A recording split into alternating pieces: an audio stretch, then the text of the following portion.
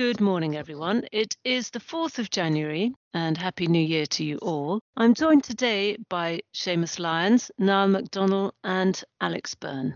The financial markets ended the year torn between hope and fear as good news on vaccine rollouts was met by ever-rising COVID-19 infection rates and, of course, further lockdowns. Seamus, the bulls, though, were in the ascendancy on the US equity markets. Yes, thanks, Lorna. Yes, most US indices hit all-time highs again in the last week of the year, but it was a mixed week. So you had the recent market leaders, such as the small caps, they actually fell on the week, but the Nasdaq, which has led performance of most of the year, that finished the year strongly. So actually the Nasdaq ended the year up 44%, its strongest year in a long, long time. The S&P 500 ended the year up 16%, so a very strong year for US markets. But in the last week, you saw healthcare and consumer discretionary, they led performance on the week. Actually, this consumer discretionary was driven primarily by Tesla. So Tesla, very topical stock that entered the index, the S&P 500 at the end of the year, I think the 21st of December, had a very strong year, but also finished the year very strongly. So that helped on the consumer discretionary side. But, it was a light week for trading as well, given that it was a holiday period. So quite a light week for activity. Yes, quite a quiet spell. And similarly, it seems, Niall, for the government bond markets. Happy New Year, Lorna. Yes, it has been quite a benign period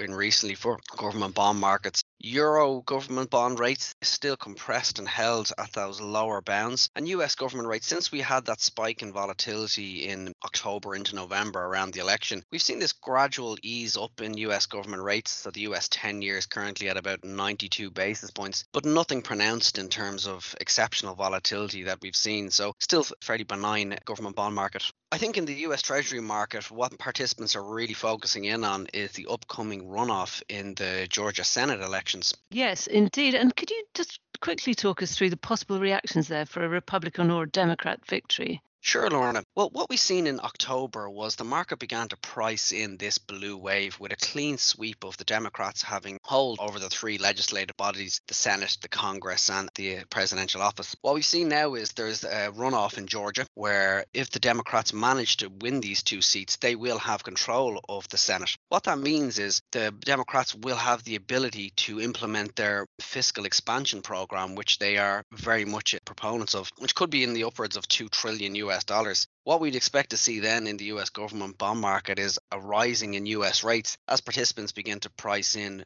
increased levels of supply as the US government funds this fiscal expansion program. So really, it is quite pivotal. We're going to come back. We'll ask Seamus to look at this for the week ahead. But Alex, just very quickly, what could have been a main event, but just seems almost run-of-the-mill after 4.5 years. Brexit has finally happened. And how did the markets take the very late trade deal? Morning, Laura. Yeah, so obviously last minute trade deal as quite a few market participants would have expected. Markets were pretty positive. So if we look at this morning, since the kind of sell-off that we had just prior to the deal being announced, the Euro Stoxx is up about 5% and FTSE's up about 3.5%. We've also got the Euro and the Sterling strengthening as well. Somewhat, not massively, but the trend is certainly positive and moving towards areas where we would expect those two currencies to be stronger in the longer term. So in terms of the deal itself, very light. A lot remains open for renegotiation and plain vanilla open for negotiation this year. The compromises were basically reached with a let's see how it goes attitude. So we'll see how it goes. If one wants to complain, we can do. We'll raise agreements, then we might need to renegotiate. That kind of attitude seems to prevail. Clearly, there's still a huge uncertainty around services, but especially financial services, given their ability to plug into the European markets is completely up for grabs. So that's the next part of the negotiation, which begins this year and will be a priority for both the UK and the EU. Immediately, though, it's obviously very positive. Zero tariff, zero quota access for major exports means that initial potential upheaval is removed. So obviously, there's an initial positive, but clearly a lot longer to go. Yes, certainly a headline positive there. So Seamus, if we come back to you, we've got this final episode for the US elections, the Senate runoffs in Georgia. What could really surprise the markets here, do you think?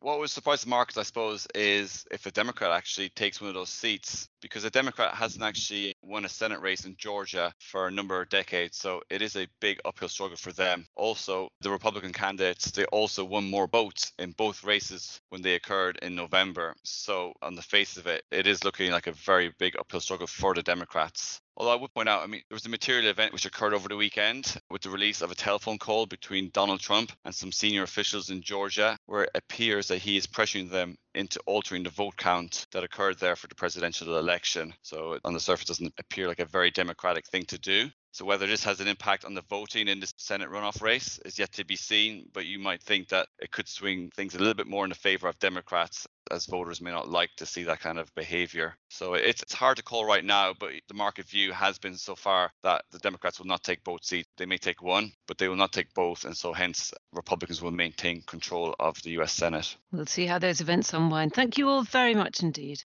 Thank you, Lorna. Thank you, Lorna.